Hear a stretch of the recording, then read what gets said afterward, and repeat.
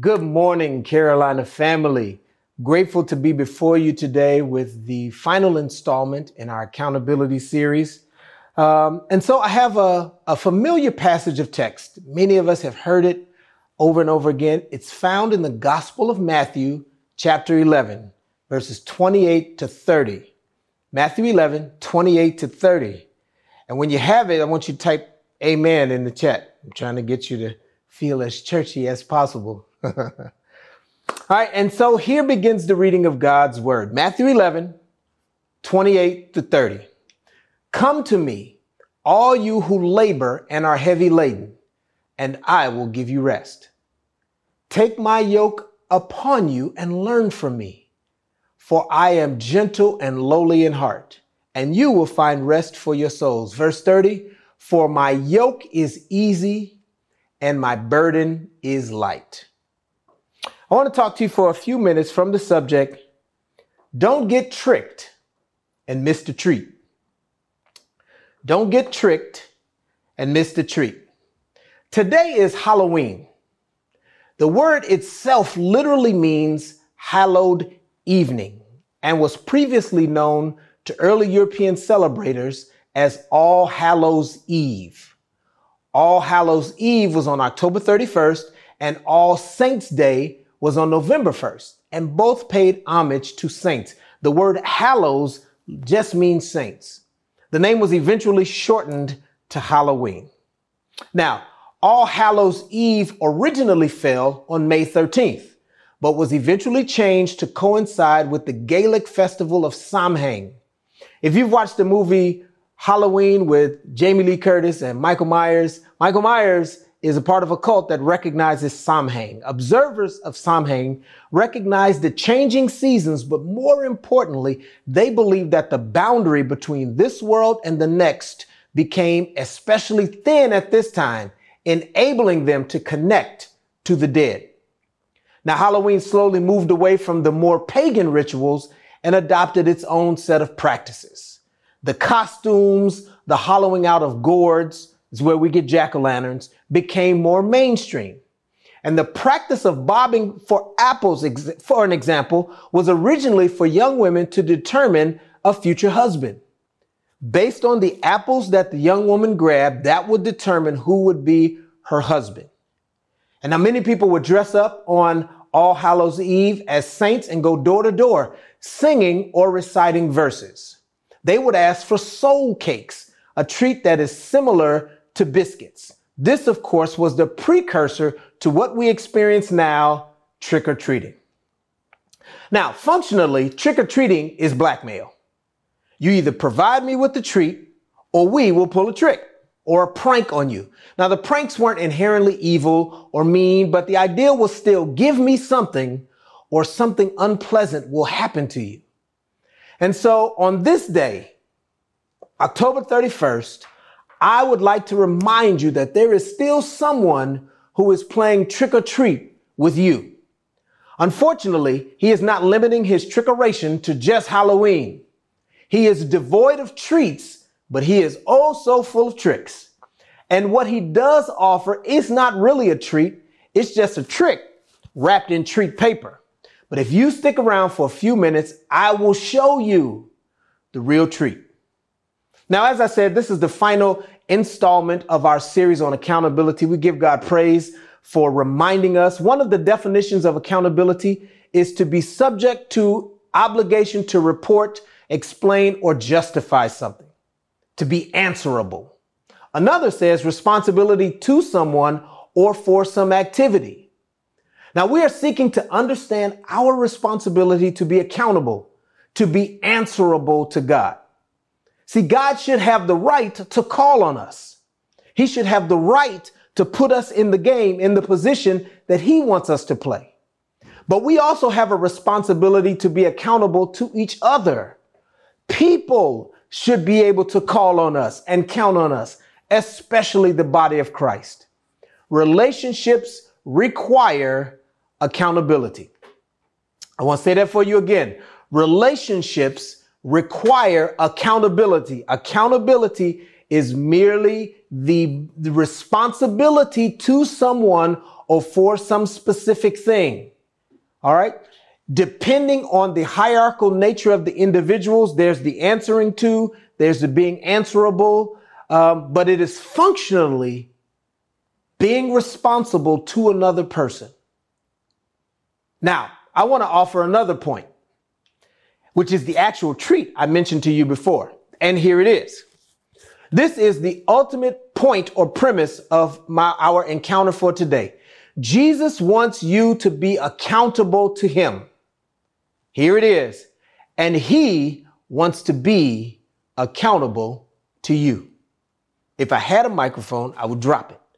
Jesus wants you to be accountable to him, and he wants to be accountable to you. Now, I know you're saying, how in the world does Jesus have to be accountable to me? The God of the universe wants to be responsible for you. Now, I know why some of you can't really get with this, because you can't envision Jesus being answerable to you. And in that, my brother, my sister, you are correct. God does not have to answer your questions. He is not subject to your interrogation. But many of us are excited because we don't care that he's not answerable to us. We're just happy that he answers us when we call him. I wish I had somebody who knows what it's like to cry out to the Lord, to know that if he will answer me, if he will hear my cry. He says in Jeremiah, call unto me, ask me things that you don't know, and I will tell you stuff that you could not even know. The God of the universe doesn't have to answer our probing questions. He don't have to tell us where he been or what he doing, but he does answer us. Now, if you allow me a few minutes of your time, I'll walk you through 3 facets of this treat, as well as some of the tricks that the enemy uses with them. All right, so first facet. I said Jesus wants you to be accountable to him, and he wants to be accountable to you. One facet of that treat is you get an audience. You get an audience. Jesus was talking to a group of people who had already come out to hear him preach or teach. They heard that the master was in town, and they had come out to hear him. To these people, he said, come to me. Now, he said, when you look up the word come and you look at its tense and its part of speech, it's an interjection. He's saying, man, y'all better come on over here. Man, y'all better come to me. It reminds me of the video game Mortal Kombat. My favorite character in the game was Scorpion, because he had this little bladey thing that he would throw and he would hit you with it. And when he hit you with it, he would pull it and say, get over here. Jesus is telling people, y'all better come to me. Why? Because it's wolves out there. Come to me. There's problems out there. Come to me. There's trials and tribulations out there. Come to me. God is inviting you into his very presence. Now, you can't get past the ushers or the armor bearers to see the bishop, but Yahweh himself is saying, come to me. Now, what tripped me out is he said that to a group of people that came to hear him speak, because the reality is everybody coming to church ain't coming to Christ. I'll say it for you again. Everybody coming to church didn't come to hear Christ. Some came to be in the crowd. Some came to get chose. What do you know? What does it mean to get chose? To be suited, to have someone recognize you and notice you and find you comely and pleasant to the eye. Everybody at church isn't coming to Christ. But Jesus is saying today, come. Now, what's the trick? The enemy will try to convince you to stay with who you came with. He will encourage you to avoid the presence of God, because he knows that in his presence, there is fullness of joy. In his presence, there is peace. In his presence, there is power. The enemy will have you go to everybody else instead of coming to Christ. The treat is the I am, the God who made the entire universe, came to earth to live as a person like we live. And he's saying to you today, come unto me. So the first facet of this treat is you get an audience.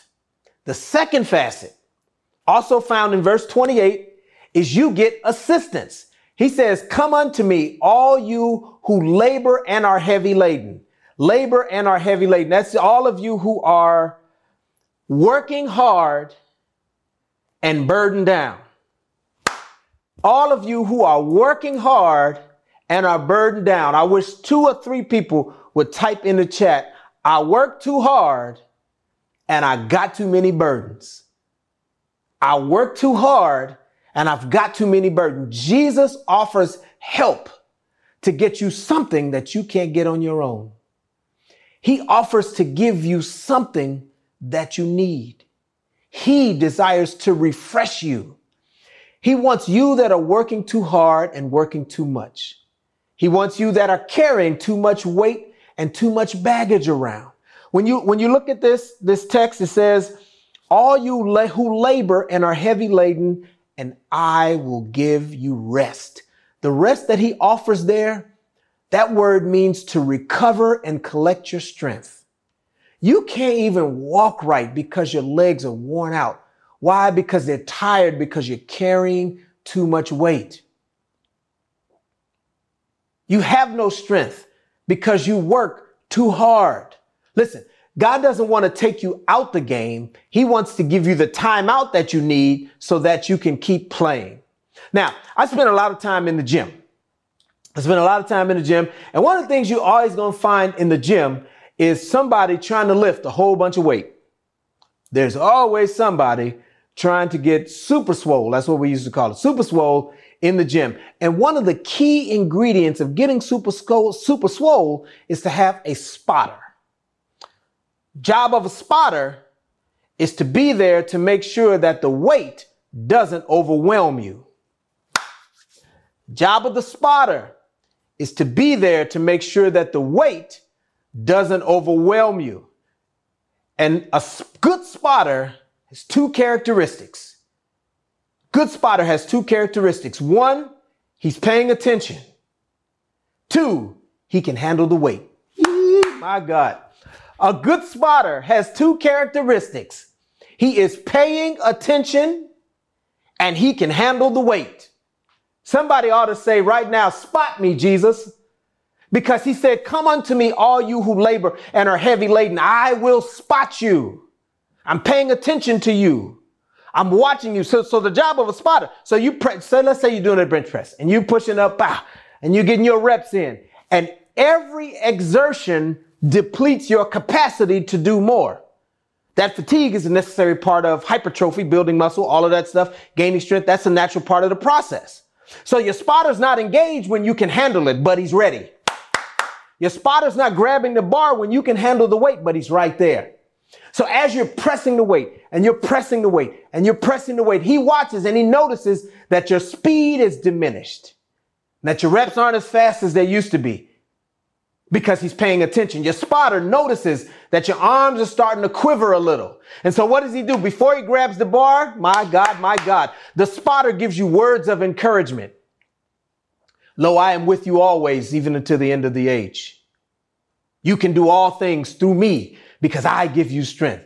And when the spotter sees that you can't handle the weight, he steps in. He does not take the weight away from you, but he takes the work out of the weight.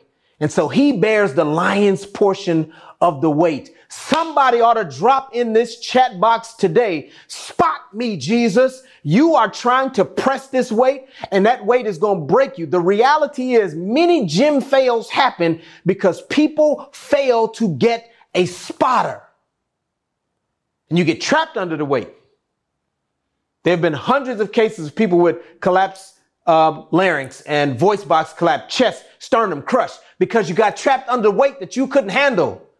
And it's not the weight that you can handle when you're fresh. It's how can you handle it when you're fatigued? Jesus is ready to give you rest.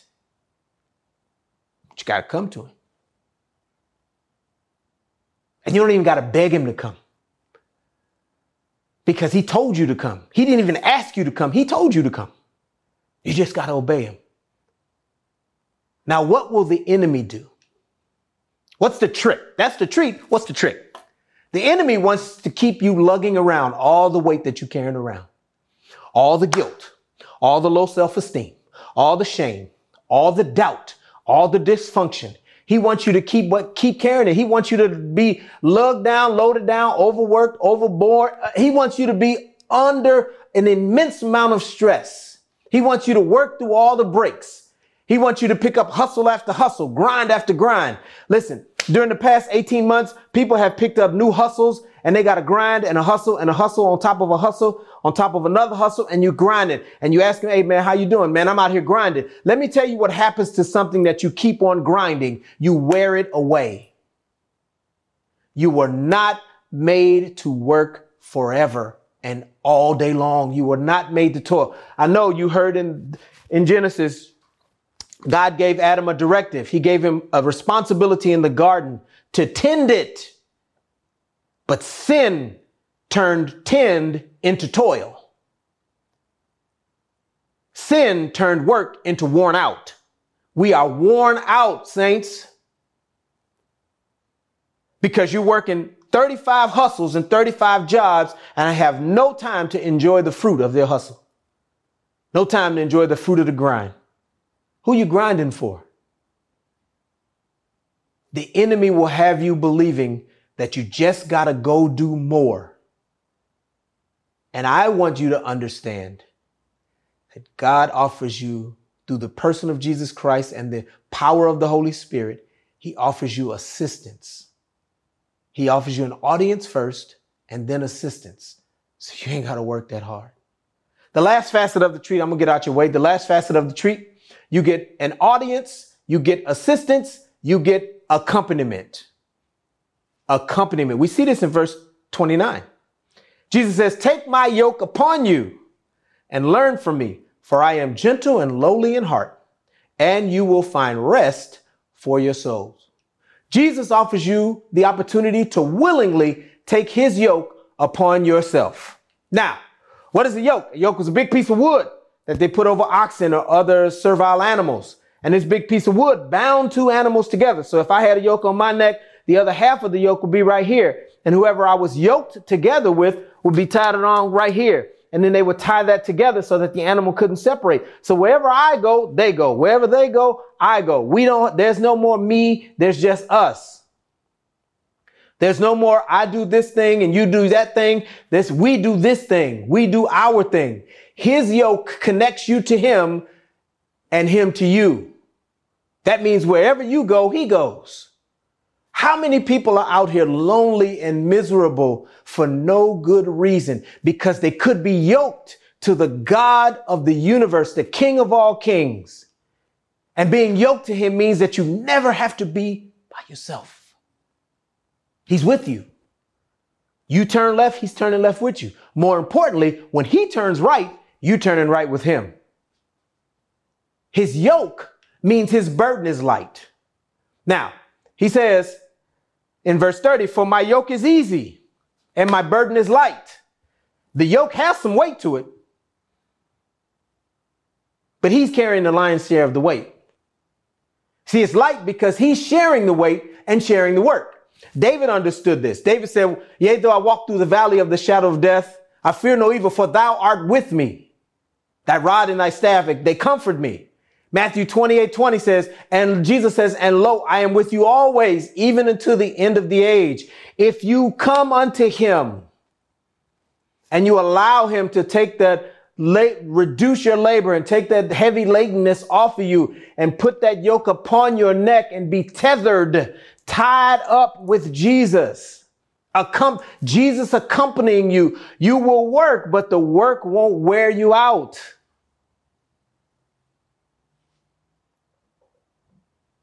He wants to get you to the point that where he goes, you want to go. What he does, you want to do. So that's the treat. What's the trick? The enemy will make you focus on the weight of the yoke, not the worth of the yoke. Let me come back to you. The enemy will make you focus on the weight of the yoke, not the worth of the yoke. Jesus said his yoke is easy. He didn't say his yoke don't exist. The yoke is easy. It's easy because he does the hard part, but it has some weight. The yoke weight, how else would it keep you tethered to him? If it didn't have any, it's not like toilet paper. It's not like tissue paper. It's not something that you don't feel. It binds you to him. But he said it's easy because I will do the heavy part of the lifting. I will do the work. I made the oceans. I lifted the mountains up. I dug the deep places in the earth. I did all of that. And I will bear this weight in this yoke. My yoke is easy. My burden is light relative to what the enemy has saddled you with. Oh, my God. The enemy has burdened you, weighed you down with stuff that you can't get over, you can't get past, you can't get through, you can't digest, you can't ingest. All he's trying to do is keep you confounded, confused, and get you to conform to the patterns of this world so that you are miserable, lonely, that you are sad, that you are deprived, depressed. The word of the Lord comes to you today to say, come unto me, all you who labor and are heavy laden, and I will give you rest. Take my yoke upon you and learn of me. See, you spend all that time in the yoke. Guess what you're learning? You're learning how to walk like Jesus walked. You're learning how to navigate over potholes like Jesus navigates them. See, how he goes around the thing is how you want to go around the thing. That happens because while you're yoked with him, you learn from him. The Bible says that we ought to be conformed to the image of the Son. You don't get conformed to his image until you get in his presence. You don't understand how he looks and how he works and how he walks and how he does things until you spend time intimately tied and connected to him. He wants to be accountable to you. He said, I will get in the yoke with you. Yeah, you don't get to ask me where I'm going or what I'm doing, but you do get to be called my friend. Jesus told the disciples, you're not just servants, you are my friends. Because friends know what the master's doing. We have the word of God to tell us what the master's plan is. We have the indwelling of the Holy Spirit to warm us and remind us, to warn us, and to keep us on the straight and narrow. Jesus said, I will take my spirit and I will deposit it in you so that you can learn from me. One of the jobs of the Holy Spirit is to teach us about Christ.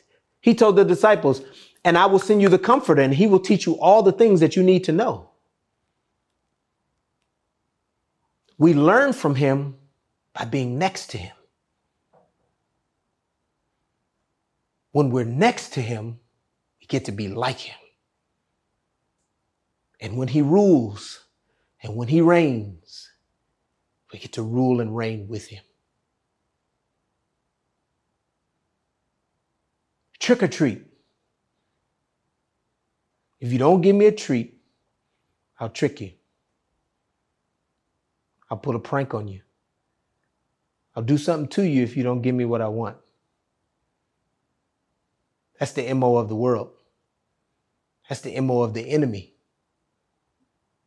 You want to know the MO of the Savior? MO is just modus operandi, the way he does things. Come unto me, all you who labor and are heavy laden.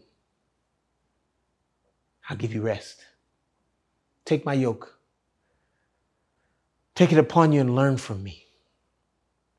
For I'm gentle and lowly in spirit. Many of us do not know how to be gentle because we're not tied to the one who is gentle. We got a puffed up spirit because we're not next to the one who's lowly in spirit. Don't let the devil trick you and have you miss this treat.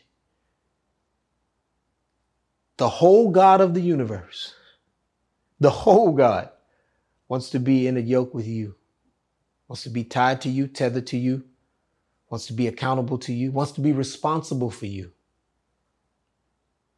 wants to love you, wants to care for you, wants to provide for you, but he wants to be intimate with you. He wants to be close to you. He wants to go through those ups and downs with you. That's the treat.